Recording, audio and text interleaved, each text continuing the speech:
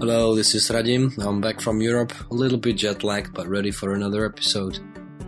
This time I sat down with John D. Cook, a gentleman many of you will know through his informative and fun blogging and tweeting about science and statistics and software development. I've never met John before, but he's a top freelance consultant in data analysis and data modeling, and I feel we have a lot in common, so I'm really excited to discuss the consulting side of things, about doing your own thing in the field of machine learning and data science. In case you're listening to this on some other platform and you don't see the links and the description that we talk about in the podcast, you can find those at rare-technologies.com/blog.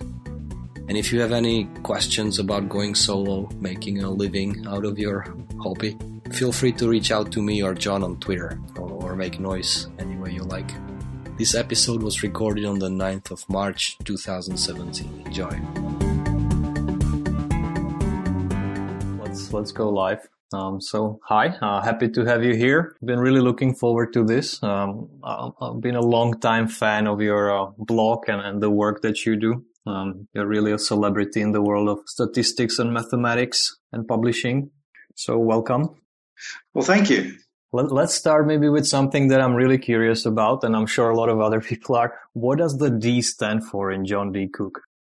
Douglas. Oh, okay. There are a lot of John Cooks out there. There's a golfer, a rapper, all kinds of well-known people. So I have to use a middle name or at least a middle initial. I see. So do I call you John or John D? Oh, John. John, all right. There we go. So, John, let's start with a little intro. Just a quick summary of where you are and a little intro about yourself, please. Sure. So as far as where I am, I'm in Houston, Texas. As far as background, maybe how I got to do what I'm doing? Yeah, let's start with that. All right. Well, I'll try to condense it, but I started out as a mathematician.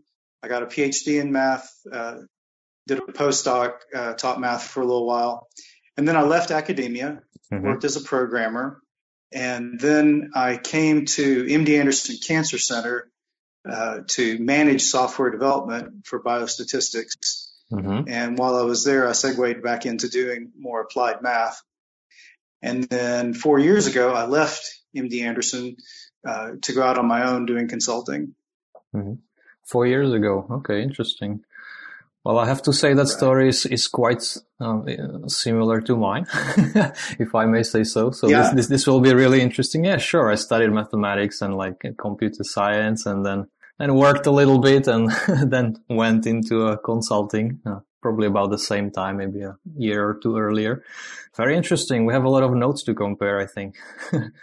Great. But before we get to that, let me ask, first of all, what you're really famous for and what a lot of people appreciate, myself included, is your blog, where you post these little one-mots about the tools and interesting tidbits from statistics and data and software tools and so on. That's really cool. How did you come up with that idea? When I was at Anderson, I would share things with some friends, and they would tell me, you should start a blog. And I thought, I don't want to start a blog. It's the last thing I want to do. But eventually I started an internal blog, just at work. And then, eventually moved over to having a public blog. Yeah. Okay. Nice. So how do you come up with these ideas? Because I find that format really interesting. It's like halfway between a tweet and a full article. You have these really compact blog posts, which are really popular. So it's I assume you get a lot of audience and a lot of feedback, and this is really helping a lot of people. Do you get a lot of interaction with your readers? Yeah, I do. When I started blogging, I was very reluctant to turn on comments. I'm going to allow strangers from around the world to contribute things under my name. It doesn't sound very smart, but the comments have been much better than I expected. A lot of really good comments. I've learned a lot from the feedback from people. Very high signal to noise ratio. Yeah, we also keep a blog, but we also keep some open source tools we maintain. And I can tell you that the difference, the signal to noise ratio there is quite different. We get a lot of people with various levels of understanding, so it can get tedious. But I also notice, and this is really interesting, you also keep several Twitter accounts. Is that still true? Yes, I have 18 accounts, I believe. All right. That's also quite unique, I would say. So how did that come about? Well, first I had a personal Twitter account, and then I started an account for keyboard shortcuts. I thought this is something I want to learn. Maybe a few other people want to learn it too. So I'll just make a Twitter account that broadcasts these things once a day. That account turned out to not be that popular, but from there I started a few others that worked out better. So which one is the most popular, would you say? Yeah, the most popular is CompSciFact. So computer science and related stuff. Nice. So people, guys listening, if you haven't seen this, just go and have a look. John publishes really interesting stuff, both on the blog and on Twitter. I don't really understand how you find the time, because I know as a consultant, and we'll get to consulting in a minute, but I know you have to wear so many hats and do so many things. And the fact that you find time to write so many blog posts and do so many tweets, that's amazing to me. Do you use any tools? What's your process here? How do you find the material and publish it? Well, the Twitter accounts are scheduled in advance, and they're in somewhat of a rotation. I'll have a few spontaneous tweets that are not scheduled, but there's a baseline of tweets that are scheduled. And as far as blog posts, most of the blog posts come from something that I'm working on or thinking about. And so I don't usually sit down and try to write a blog post. Usually the blog post is sort of just a more of a spontaneous set of notes or discussion of something that I'm thinking about. Yeah. How much time would you say this takes up from your day, these tweets and this sort of publicizing? Not much. With Twitter, I have a variety of accounts, and so they're just kind of drawers to put things in. When I run across something, say related to scientific Python, so I got a Twitter account from that. I'll paste this in there and tweet that out. So that's not something I really sit down and plan to do. And the blog is similar. A lot of times I'll bang out a blog post fairly quickly. In fact, I've noticed that the posts that I bang out real quick, say after a bike ride or something, I get an idea, come in and write something real fast. Those tend to be more popular than the posts that I put a lot of effort into. I don't usually write long form, but when I have a long post or a post that I've thought about for a long time, those aren't as popular. Maybe they're more technical or more specialized, but for whatever reason, popularity seems to be inversely proportional to the amount of effort I put into blog posts. That's interesting. Yeah, maybe it's related to the fact that people don't have much of an attention span. If it's too long, it's like, oh, I'm gonna bookmark, maybe come back later, but few people do. Yeah, I would also say the short ones you have are really like sound bites almost, a bit larger than tweet, but really condensed. Really great format, I would say. You hit the gold vein there.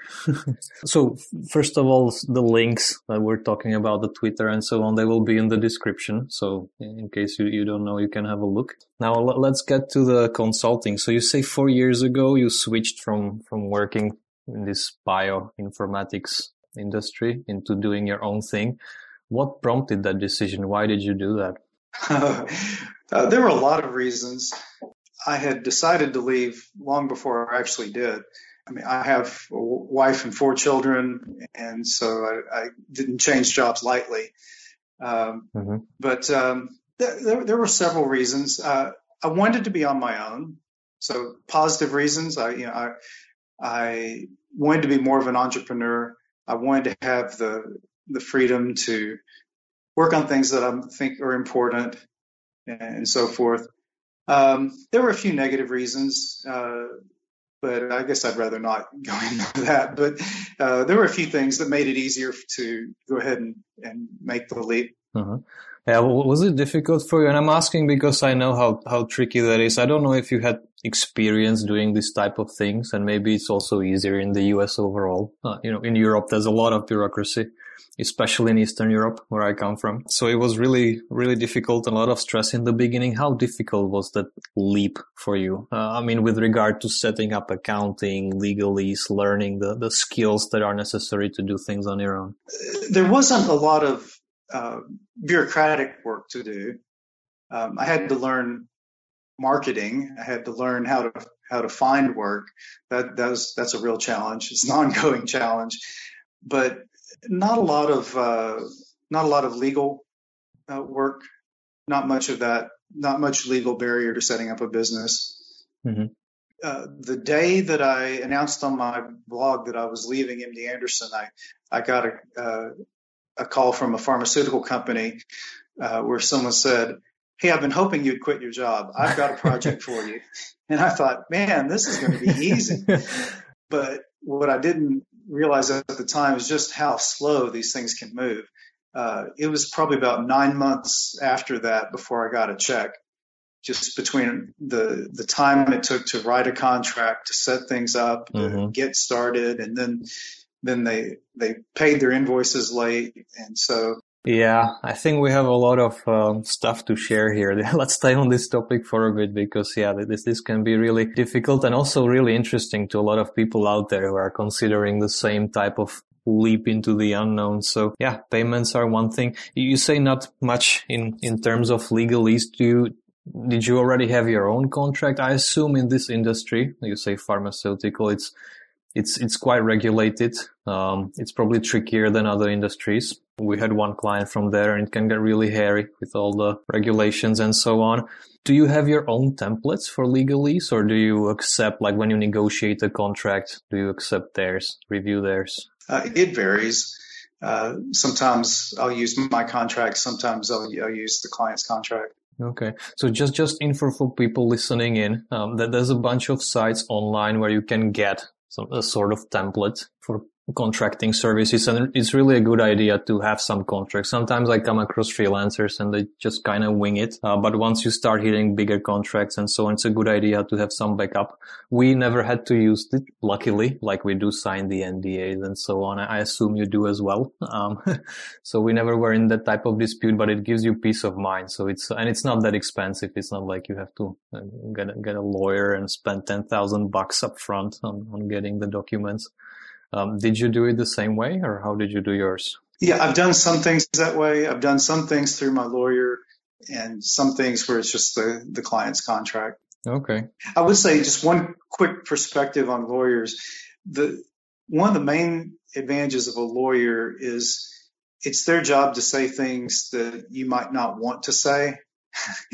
There are things that might seem rude or I don't know, awkward if you're saying them first person, but it's perfectly natural for someone else to say it third person. So that's one of the advantages of a lawyer. Do you have an example? What do you mean? Well, I mean, if you're negotiating a contract with somebody, it would be really awkward to say, and what if you don't pay me? What if you cheat me? What if it just seems really impolite. And yet a lawyer can say exactly those things, maybe a little more polite language, but that's what they do. Yeah. Yeah. They're covering all the possibilities. Yeah. That's right. And they can do it in a very professional way where it's not awkward at all. Yeah, definitely. We also had that where lawyers can get a little bit out of hand and they start coming up with scenarios which are really affecting sales. Like it's a little too much. So I think there's some line. I'm not sure how to position it properly. Where that line really is, but there's such thing as too much legalese, I would say. Like I said, we never really had to use it, so I'm more on the side of let's not overdo it. Right, and I haven't either. I've had very reasonable clients. Yeah, we were lucky that way. So actually, your first client came through your blog, so that was one of my questions. But clearly, that's that part of marketing works. Do you get a lot of your clients through your writing and tweeting? I do. Um, I get a number of people who contact me because of something they've seen that I've written online. Get some leads through referrals, some through LinkedIn, just a variety. Yeah. For us, it's really open source. Like we have some open source packages that people use. So it's more that, not as much the blogging. I wish I could blog more. It's been my resolution. Actually, that's part of the reason why I do podcasts, because I rarely find the time to blog. So I'm also hoping that through talking like this, I keep promising publishing stuff, but instead, if people listen to the podcast, maybe they can get the same information. Hopefully. When we get these leads, some of them are good leads, and you can usually tell quickly, because they kind of scope it up front and they ask for the discovery, and the whole thing seems sane. But we also get a lot of requests which are, let's say, not as sane, without making it sound too bad, but a lot of requests where people want to, they have $1,000 and they want to create a trading platform worth millions. So they don't really have an understanding of the process. So I personally call them they're not good leads. I call them crazies, which is a bit nasty, and they're not really crazy. They just want a lot of value for not much money. I can understand that, but it's not good for us. So do you get a lot of those as well? I get a few. I've had the thing where somebody is sure that they have an idea that's going to bring in millions or billions, but they don't have thousands to pay me, and so that's not a very long conversation. Yeah. And one fellow in particular, he had some idea that I just wrote back and said, I really don't think this would work. I don't feel right taking your money. I just don't think this could succeed. Mm-hmm. And he said, well, would you do it for equity? Mm-hmm. I didn't even reply. I was like, did you not hear what I just said? I think this is going to fail and you want to offer me a piece of it? Oh yeah, equity. That's a good one. I actually did that mistake. I'm almost ashamed to say. So when I was starting out, there were a few companies and they did pay me, but it was like part cash, part equity. Of course, nothing ever came out of it. That was a mistake I'm not going to do again. But yeah, that's popular in today's world of startups. They offer equity. Yeah, I've had a few leads for just impossible projects. Like one person had a data set of one data point that he wanted me to analyze, and then another person had no data points. And it took me a while to realize this, that they had absolutely no data, and yet they wanted a statistical analysis, which was just kind of bizarre. Yeah, the understanding of the process, that's probably the red flag. Like if they don't even understand how consulting works, it's nobody's fault. It's just, I'm always polite when that happens and try to be clear. But yeah, no thanks. Sure. And, sometimes I can't really help somebody, but I can maybe point them in the right direction. So, I don't think you need me. Here's what you need. Because, sometimes people have a very simple request. They think it's something more difficult than it is. And I just try to point them sometimes you don't need a consultant here. You need to read this Wikipedia article or maybe, something like that. Yeah, I get some background. Sure. So what's your process for figuring out if the lead is good? What we ended up, just to give some intro, what we ended up settling on is we have this discovery call where we talk about the scope and see if the budget is there and so on, if the fit is there, because we don't do everything. Machine learning is so huge these days, you can't really specialize in everything. So we kind of specialize in this text processing field, so we don't do speech recognition and so on. So that's one thing. And after that, we have a discovery phase, where this is a paid part of a project, where we really get into the data, maybe sign some NDA and see what the full project would be like. Like, do they have the data? Is it clearly scoped? How much effort would it be? Sort of build the proposal there. And then that's the full project, and then maybe some follow up with maintenance and so on. But that's just how we do it. I'm sure other people do it differently, and also your projects maybe look differently. So I'm really curious, what does your process look like for a project? Yeah, I think that I probably have a little wider variety of clients, and so I don't have the same sort of formal process. I mean, some projects that I do are data analysis or statistical design. Mm-hmm. Some may have no statistical component to them. They may be a more mathematical project or a software project. So, all these are pretty different. Okay. So speaking of statistical design, have you had any projects in the e-discovery domain, that legal type of stuff? I've done some expert testimony for lawyers. So, there's some data analysis involved with that. Yeah, we had a few of those. It's really interesting, that whole domain. Well, first of all, they use different terminology. So this predictive coding and words like that, which is unusual in normal machine learning. You call it classification and so on, or regression. So that was interesting. And also they have a lot of emphasis on really making the recall robust. Like you really have to prove that the documents you're giving, that the recall level is at the level that you're saying it is.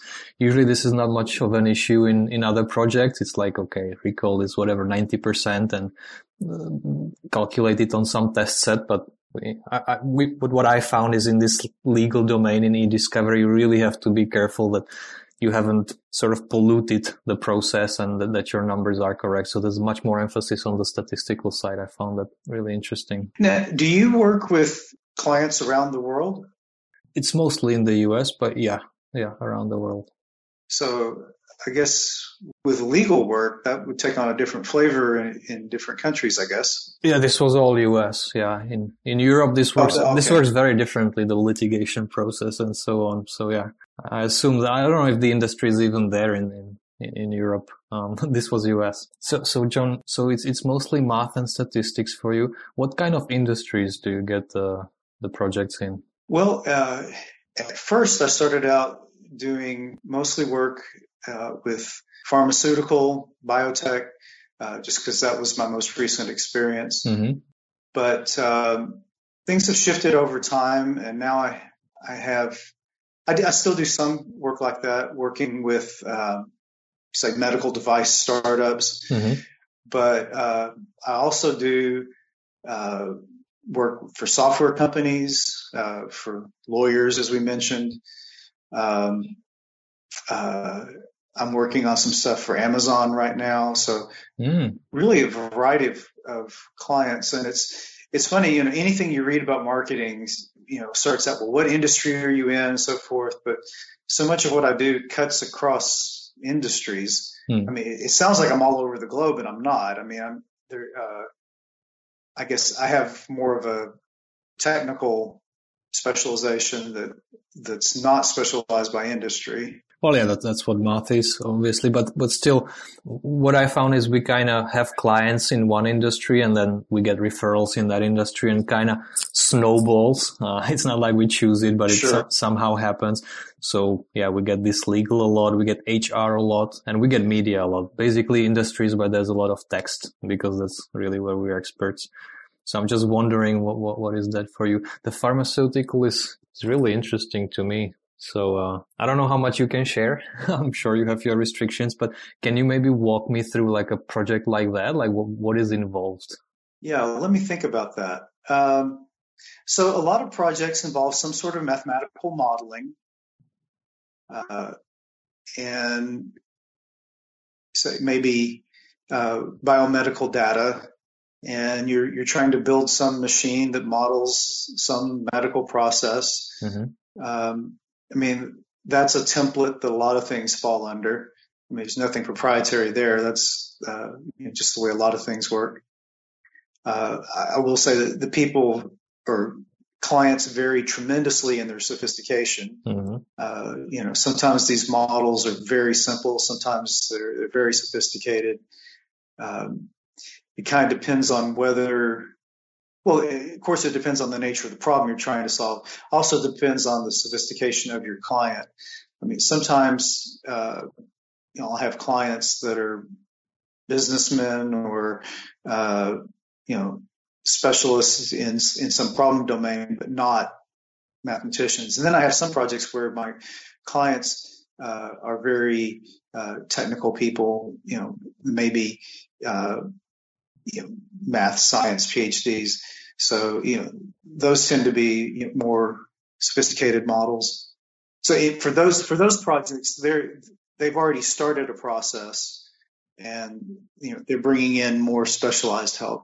Yeah, this is fascinating because it's related to what we just discussed, like specializing in a few industries. Because what we find is that the subject matter expertise it really matters. So when we have a new industry, it's a lot of learning. Like we have the math and we have the statistics and we have the software engineering. That's fine, but really how to shoehorn, how to fit that onto the domain, it's pretty much always non-trivial. It doesn't happen that we just take, scikit-learn and we just slap some data onto it. A big part of it is somehow managing the data and understanding the goals of that business and so on. And that's really different in each industry. So maybe that's also part of the reason that we're specialized a little bit, because that process is involved and nobody wants to pay you for that, really, to learn the basics. So it's better if you can sort of hit the ground running for that industry. Do you find the same thing? I guess the ideal project is when you're working with people who really know their stuff, but they're in a complementary area. So you're not stepping on each other's toes. The division of labor is clear and you have complementary perspectives, and that can work really well. For example, I was working on a project a few months ago where I was doing some acoustics, and I was trying to parse some things that were just really hard to tease apart. But, I had the mathematical perspective, and I was working with somebody who had a really good audio perspective. And, between the two of us, we could often figure things out. That's the way to do it. So that's for the technical part. I know this is a bit of a silly question, but do you have any tools that you find that you find yourself using more often than other tools? I know in consulting it's whatever tool works best, but what would you say is something that's like an evergreen for you? I would say one of the things that's an evergreen for me is Emacs. Oh, okay. And that's where I've kind of come full circle. I used Emacs in college, and then I pretty quickly dropped it because I was doing Windows development, and the Windows Emacs thing was just too much of an impedance mismatch. And then, years later, I said, I'm using a different editor for everything I do, every kind of file. I miss the days of Emacs. I want to find something like Emacs, not Emacs. It's old and crufty. I don't want to use that, but I want something like it. And then I realized after a while, no, I really do want Emacs, but it's an acquired taste. But I really like being able to use one tool for a lot of different things. And I like that everything is text.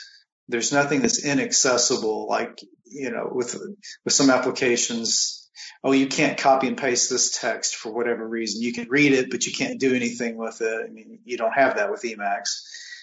And, it is crufty. There's some things about it that are kind of weird, but I'm used to them. And just the ability to do more with one tool kind of outweighs some of the other things. I mean, I used to really buy into the idea of use the best tool for each little task. And after a while I said, no, that's just wearing me out. I've got all these programs that I'm using and I don't know any of them well.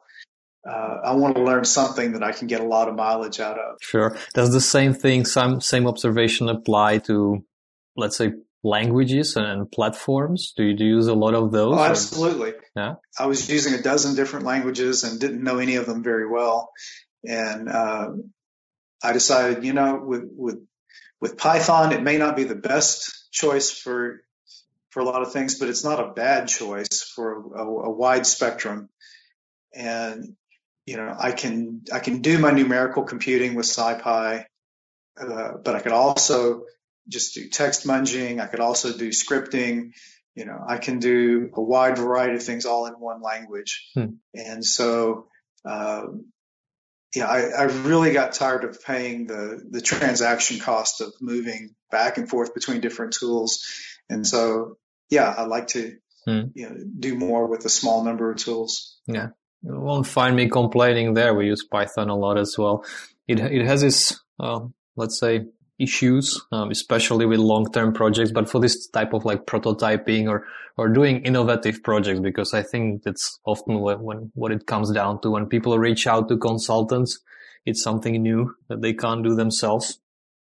People seldom come to us, because something is too easy. It's because it's too hard. So there's a big component of this iteration and prototyping, and Python really excels there. So that's what we use a lot as well. And there's something I've noticed about the Python community is that the Python community isn't just real gung-ho Python, or at least not the people that I've hung around. When I first went to the SciPy conference, I was really surprised at just the pragmatic attitude. Somebody would give a talk. Oh, here's the project I did that was 80% Python. And there's some languages, if you say that you only use their language for 80%, people throw tomatoes at you. But the Python community is not like that. Like, oh, sure, you develop part of it in C++ for efficiency. That's cool. Or did the front end with JavaScript or whatever. Nobody's going to judge you for that. Mm-hmm. So why do you I observe the same thing. It's very pragmatically oriented, and I have some theories about why that is, but why do you think Python is like that, this sort of welcoming community that's mature? I think part of it is that, I wrote a blog post calling Python a voluntary language. People aren't usually forced into writing Python. A lot of times it's not their first language. It's not a language that their employer requires them to write. And so that creates a little different atmosphere. Whereas, there's people who will say, yeah, I'm writing Java by day because I'm required to, but then I go home and I do, something different. I think another thing is just kind of historical accident. If Travis Oliphant had decided he was going to write numerical libraries for Ruby or Perl, maybe more of us would be doing Ruby or Perl, but he didn't. He did Python, and it just gained momentum. And now there's this treasure trove of really good numerical software all written in Python, or at least wrapped in Python. A lot of it's actually not written in Python, but that doesn't matter. Yeah, that's what I think as well, that it's this historical roots that people use it to really solve, to scratch their itch, to solve practical needs. And you can really tell with the tools. If somebody wrote it just so it can process a lot of data and they call it big data, but they never actually ran it on big data. That happens to us quite a bit. There are some frameworks out there which shall remain nameless, but which have which are written in Scala and which have these claims of big data. And when we actually try running it on big data, it's like integers overflow. It's just, 4 bytes. So they can't handle more than whatever, 2 billion items or something. And that kind of tells me that nobody ever tried it on big data, actually. So it's more like marketing, and you don't have that with Python. So Python is on the opposite end. People really use it. They kind of, when they say they need it for something, they really need it, and they offer the patches and so on. So it's more mature, I would say. And from there it snowballs, like you said, a historical accident, and it kind of went from there. A strong academic background too. There's also a sense of aesthetics. Python has a different, the language itself has a different feel than some other languages in that it's kind of a moderate emphasis on performance and moderate emphasis on elegance. It's not a very opinionated language. It's not like Haskell, okay, functional purity above all, and then it's not like that, but it's not also, neither is it, well, performance doesn't matter. It kind of strikes a middle ground. Well, I think we're going to agree here. Let's pick some more controversial topic. How do you feel about, since we're on the topic of Python, how do you feel about the divide between Python 2 and Python 3? Does that affect you? And did you notice that? It was a little while before SciPy moved to Python 3. As soon as it moved to Python 3, the 2 versus 3 divide didn't matter to me anymore. And frankly, I don't find the languages that different. In Python 3, you have to put parentheses around your print arguments. That's the biggest thing. I'm sure there's others, and by now there's probably Python 3 features that I'm using that I don't realize are Python 3, but I didn't think the 2 versus 3 thing was such a big deal. Yeah, it was Kind of interesting, that whole controversy. All right, so let's move on from Python. The consulting is really interesting. So the project goes on.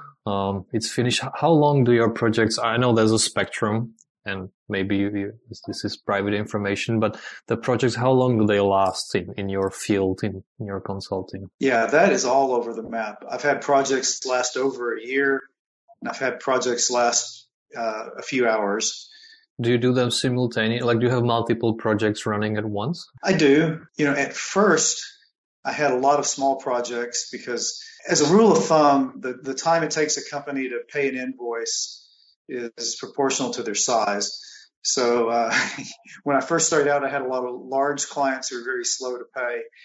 And so it was good to have small clients who paid quickly to keep the cash flow going. Mm-hmm. Was your family nervous? I know, you mentioned 9 months between the first engagement and the first paycheck. That sounds tricky. Right. Well, fortunately, there were other projects that came up and cashed out in that 9-month window.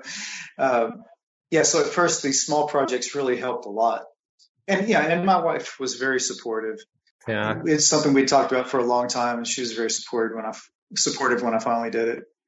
What I was going to say about the small projects, though, is, at first I didn't turn anything down. Anything that came across the door, great, I'll do it. Now I'm getting a little more selective about small projects, just because the transaction cost can eat you alive. I mean, if you put several hours unpaid into setting up a project, and then it's a small project, then that's not profitable, but also it's just kind of the distraction. Every project kind of takes up a piece of your mind, whether it's a $1,000 project or a $250,000 project. It's all kind of taking up equal space in psychic RAM. Yeah. So I try not to have too many small projects, or try to be a little more selective now about the small projects. Yes, listen up, people. This is the truth. There's a cognitive load associated with anything you do, and if you take up too many tasks, even if there's little ones, you're just gonna be overwhelmed. So yeah, we found the same thing, and we don't do small ones anymore. Really, it's really tricky. But on the other hand, we run this open source forum, so we give a lot of small support there, but it's all public. So that's how we kind of solve this issue. If you need a little help and you're okay with discussing it publicly, then you get it for free on our mailing list or the forum. And if it's private and confidential, then you'll have to pay, and that's how we do it.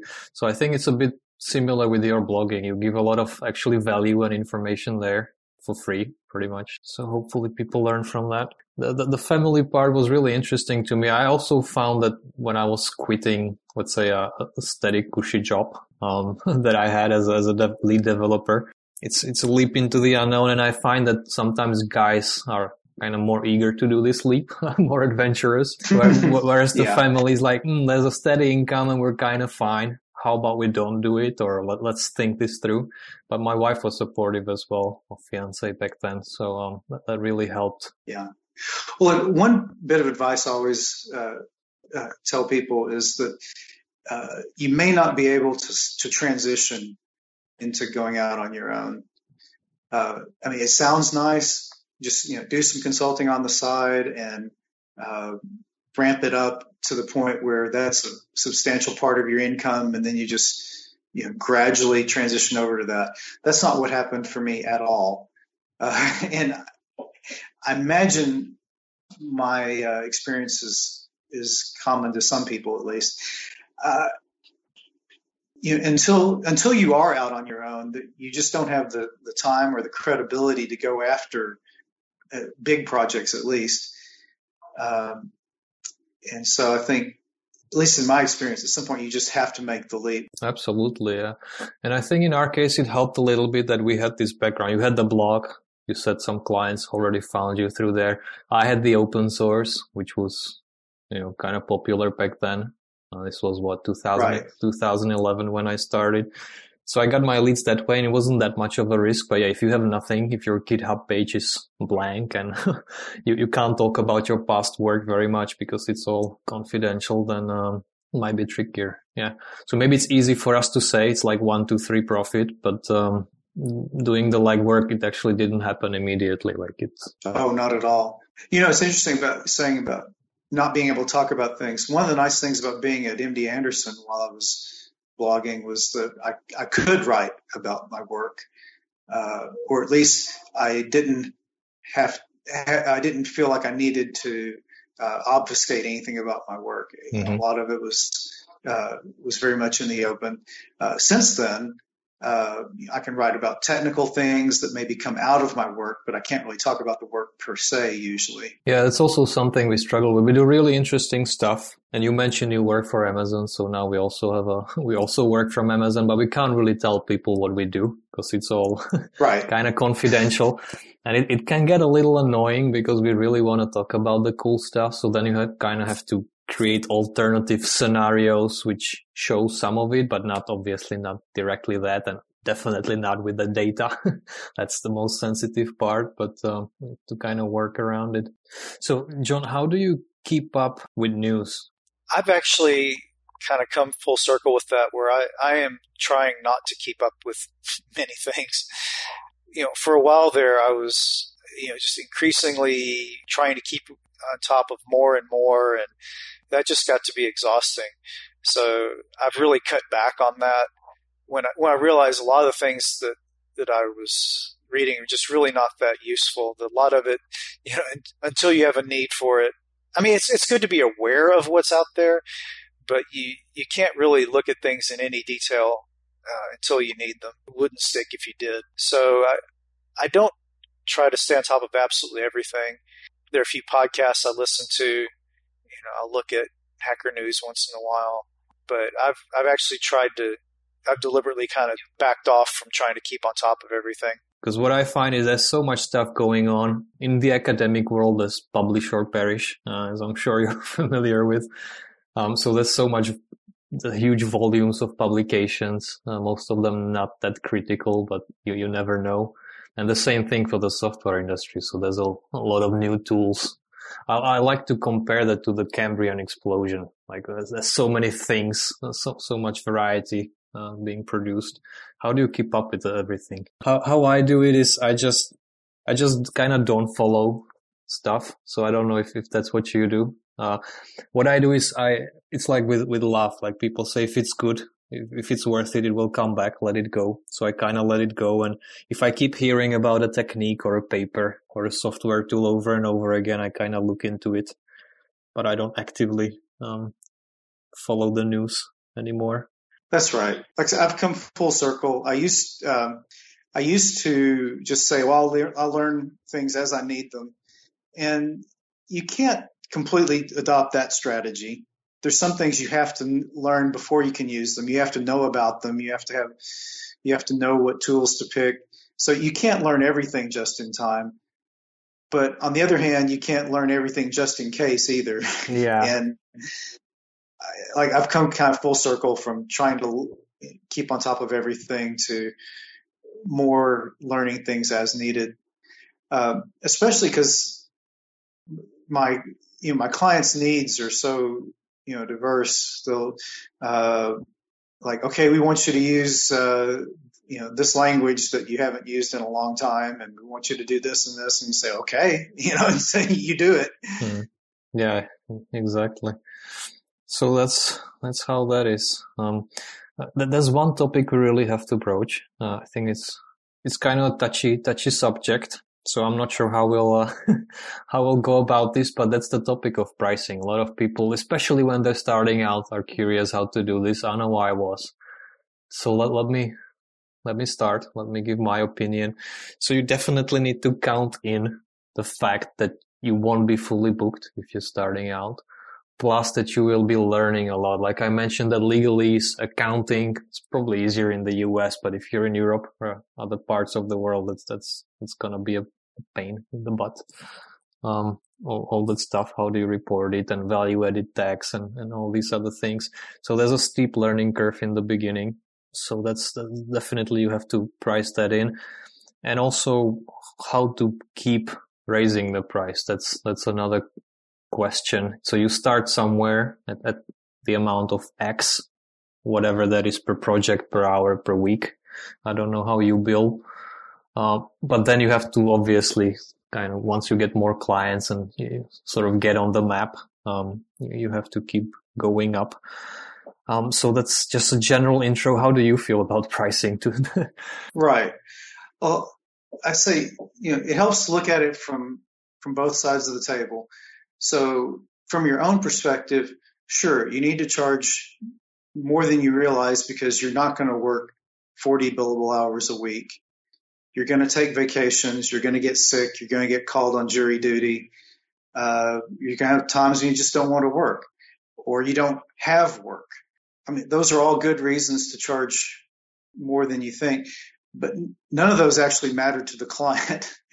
Client doesn't care what you need. They care about what is your work worth to them. But they also realize that a client is worth several times as much. A consultant is worth several times as much as an employee. And I say that for several reasons. For one, you're often calling a consultant because they have some specialized knowledge. But even if that's not the case, even if you have the exact same skill set as the employees in the company, you're still worth a lot more per hour because you have nothing else to do. You don't have to attend trainings and so forth. You don't have to play office politics, and you're not charging when you're not working.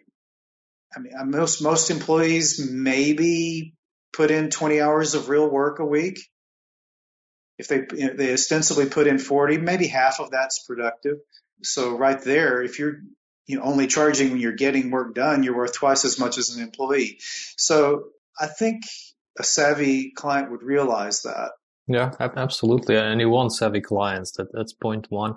So as for being able to raise the price, what has been your strategy? So we already discussed you have these marketing outlets, your blog, your Twitter, LinkedIn, and so on. Do you see a lot of difference between how you charged, let's say, when you started out, what was it, 2013, versus how you do things now? I don't really have a good answer for that. Do you charge per hour or per project? What's your business model? I do both. I sometimes charge per project, sometimes per hour. I prefer charging per project, but you can't have a fixed bid without a fixed scope. So if something sounds the least bit open-ended, you need to either box it in, set in clear expectations, or charge by time. Mm-hmm. That's kind of circles back to what we discussed a while ago. So a lot of these projects are highly innovative, and a big part of actually the project is figuring out the scope. So kind of setting a fixed project price before you even know like what's really involved. That's really risky on your side. Obviously the clients would like that. But it's really risky. So the middle ground that I found useful is we do this discovery phase. Like I mentioned, a smaller, let's say 1 week or several days we really look into your data, and we prepare the proposal, that we can really stand by. Like we know what's involved. We maybe play with, even with some code during this phase. And once that's clear, we can actually propose a fixed price, which is what clients really want in the end, with some degree of confidence that we won't be losing money on that. Yeah, I've run across some clients that want to do things fixed bid, some who don't, though, even if I propose it, which is kind of odd because they're effectively saying we would rather shoulder the risk by paying by the hour. That's interesting. Yeah, because when you agree to do it fixed bid, you're shouldering the risk, but a lot of companies would rather take that risk on themselves. Mm-hmm. Yeah, in the end, what happens actually, like pragmatically during projects, at least for us, is the initial scope, it gets changed anyway. So there's this understanding, and especially with repeat customers who already know how things work, there's this expectation, there will be some back and forth, some clarifications. So as long as the output is there and the value is being produced, what was in the initial scope is maybe not as important. So there's some flexibility in that. It's not like everything is set in stone before the project starts. That's right. And in practice, there's this gray zone between fixed bid and hourly. Even if it's hourly, you say, this is the hourly rate, and this is about how many hours I expect it will take. Mm-hmm. And so it's kind of a fixed bid. I mean, there's that gray zone. Yeah, that's right. Interesting. So do you feel comfortable discussing any numbers here or giving advice to people who may be starting out what they should be doing? I would say, as far as just a rule of thumb, maybe if you're starting out, I would say at least 3 times your hourly salary. I mean, some people are shocked by that, but realize that for one thing, the amount that you take home is not what it cost your employer to hire you. You have overhead, and you probably don't work 40 hours a week, even if you think you do. I mean, so there's a bunch of reasons why it's not unreasonable to say that you want maybe 3 times or 4 times what you ostensibly make an hour as a salaried person. Mm-hmm. Yeah, I would say that's very, very sensible multiple. Sure. And another thing, from the client's perspective, the nice thing about a consultant is that they're a hired gun. You hire them to do something, and then you cut them off. Whereas you hire an employee, you have something for them to do initially, but you don't just fire them the minute that project is done. They have some downtime, and maybe they have another project. Maybe they twiddle their thumbs a little bit between projects. Maybe they have some work to do. You wish they had more, but you're paying them anyway. You don't have any of that with a consultant. You hire them in to do a job, and when the job's done, you quit paying them, and that's worth a premium. Yeah, definitely. And on the topic of the extra overhead for the employer, I don't know about the US, but in Europe, this is double your take-home pay. At least in Czech Republic, it's double, and it differs a little bit across the different countries in Europe. But it's not a small amount. We're not talking like 10% or 20%. It's double. The company pays double what you get. So that's a good perspective to have as you negotiate your rate. Yes, along those lines, I would say I think a lot of technical people don't realize how important marketing is, or distribution. They think these things just happen. You talk to any engineer, they think they're doing the real work in the company, and all the people in sales are just leeches that are, living off of them. And, when these people go out on their own, they're in for a rude awakening. Work doesn't just magically show up. So after you've been out for a while, you realize that, well, maybe the people in sales are doing something worthwhile. I mean, especially like if you're at a consulting company, you kind of feel like you're almost on your own. You say, well, gosh, my employer is renting me out at this certain rate. I should be able to do that on my own and make just as much. Well, you don't appreciate how much work they're doing to get the work. And you don't appreciate their intangible assets, the name that they have. Even if it's not a matter of time that they put in, they've built a reputation, they have networks, they have connections, and they have these intangible things that are worth a lot more than most people think. Absolutely. I agree here. It's a lot of work setting up this stuff and making sure there's a good pipeline, because now it's not just me, like freelancing consulting. I have a bunch of people in our company and we work as a team, and I try to shield them from a lot of this, but it's exactly like you say. It's a big part of it is making sure the pipeline is full and everything is working smoothly, and it's really non-trivial. So that's the many hats that you have to wear as a consultant or as a business owner. It can be absolutely brings a lot of anxiety to having to feed other people. I think maybe you found the perfect spot, like really working for yourself. Nobody to blame, nobody to complain to. I think that's maybe a great place to be. Once you get extra people who depend on you, whether they're like subcontractors or employees, it gets hairier. Do you have any aspirations there?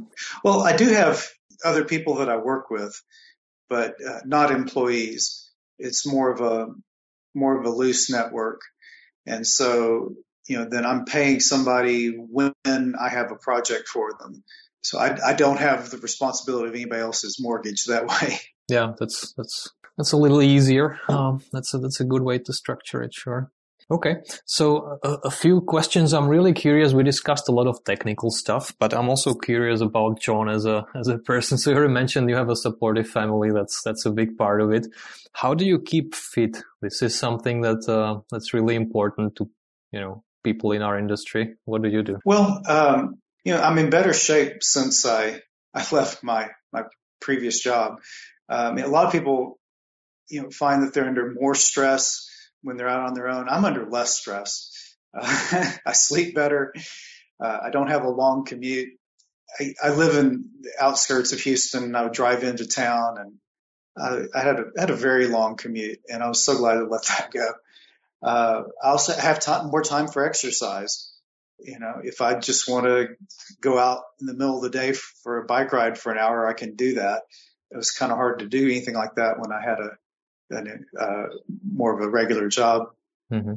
I guess the only downside is, I work a few feet away from a refrigerator, so I have to not just go to the fridge every time I can.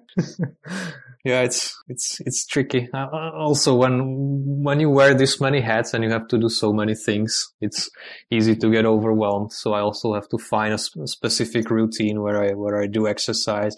And I live on a little island in South Korea. And it's really beautiful here. So we have mountains and we have the sea and so on. So it's kind of easy for me to, have a little break maybe after lunch and go for a stroll. That's really helpful. And it's something I had to learn. When I was starting out, it was really overwhelming, all that stuff, and I didn't do it, and it did affect the quality of my work, I would say. So not a great idea, obviously. I don't think many people err on the side of spending too much time stepping away from the computer and walking around. Yeah. There's some grind involved in running your business, that's for sure. But yeah, the health really is important. So do you get to travel a lot? So you mentioned you live in Texas. I've had a chance to travel. Been to Europe a few times, and whereabouts in Europe? So I've been to Bordeaux, been to Heidelberg a couple of times. Aarhus, Copenhagen, been to the Netherlands. So I've had a few chances to go to Europe. Do you enjoy traveling? I enjoy traveling occasionally. I like that I travel every few months. That's enough. My brother-in-law travels every week. I don't want to do that. Oh yeah. That gets to you, especially the jet lag. I just got back from Europe and was giving some trainings there, and it's not pleasant, that part of traveling. We did quite a bit of it in our time, and now we're kind of happy in Asia, so I think we're gonna stay here for a while. Have you ever been to East Asia? No, I haven't. Well, you're very welcome to come and visit if you want a little break. That'd be fantastic. I've been to Europe and Australia, but I haven't been any other continents. Yeah. Korea or Japan, they're really fascinating countries. I can only recommend. You're welcome to come and join. I think we're nearing our end. Do you have any shout outs or anything else you would like to say here? Well, that's such a open-ended opportunity. I should think of something, but nothing comes to Marketing. Think of marketing. Yeah, that's right. No, I appreciate you inviting me to your podcast. I've enjoyed talking with you. I enjoyed talking to you very much too. This was our first time, but I feel there's much more. This hour really went by super quick. I feel there's much more we could discuss. But for an initial chat, I think this was great. Hopefully it was also useful to our listeners. And if you have any questions around consulting, I keep warning people. I keep promising that I will write more about that, but I think this format is maybe better suited. So if you have questions, just tweet out to me or to John. I'll myself will be happy to answer your tweets or maybe discuss something next time. This topic, there's so much to say. We just barely scratched the surface about how to do the various things, but this is close to my heart. We didn't discuss mathematics very much, which is another thing close to my heart, but we ran out of time here. Great. So thanks again, John.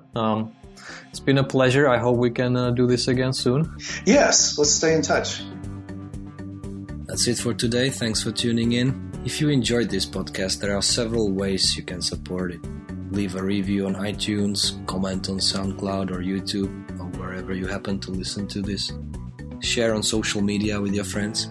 And if you have any requests for interesting guests or specific topics to cover, just ping me on Twitter or email. Look for Radim, R-A-D-I-M.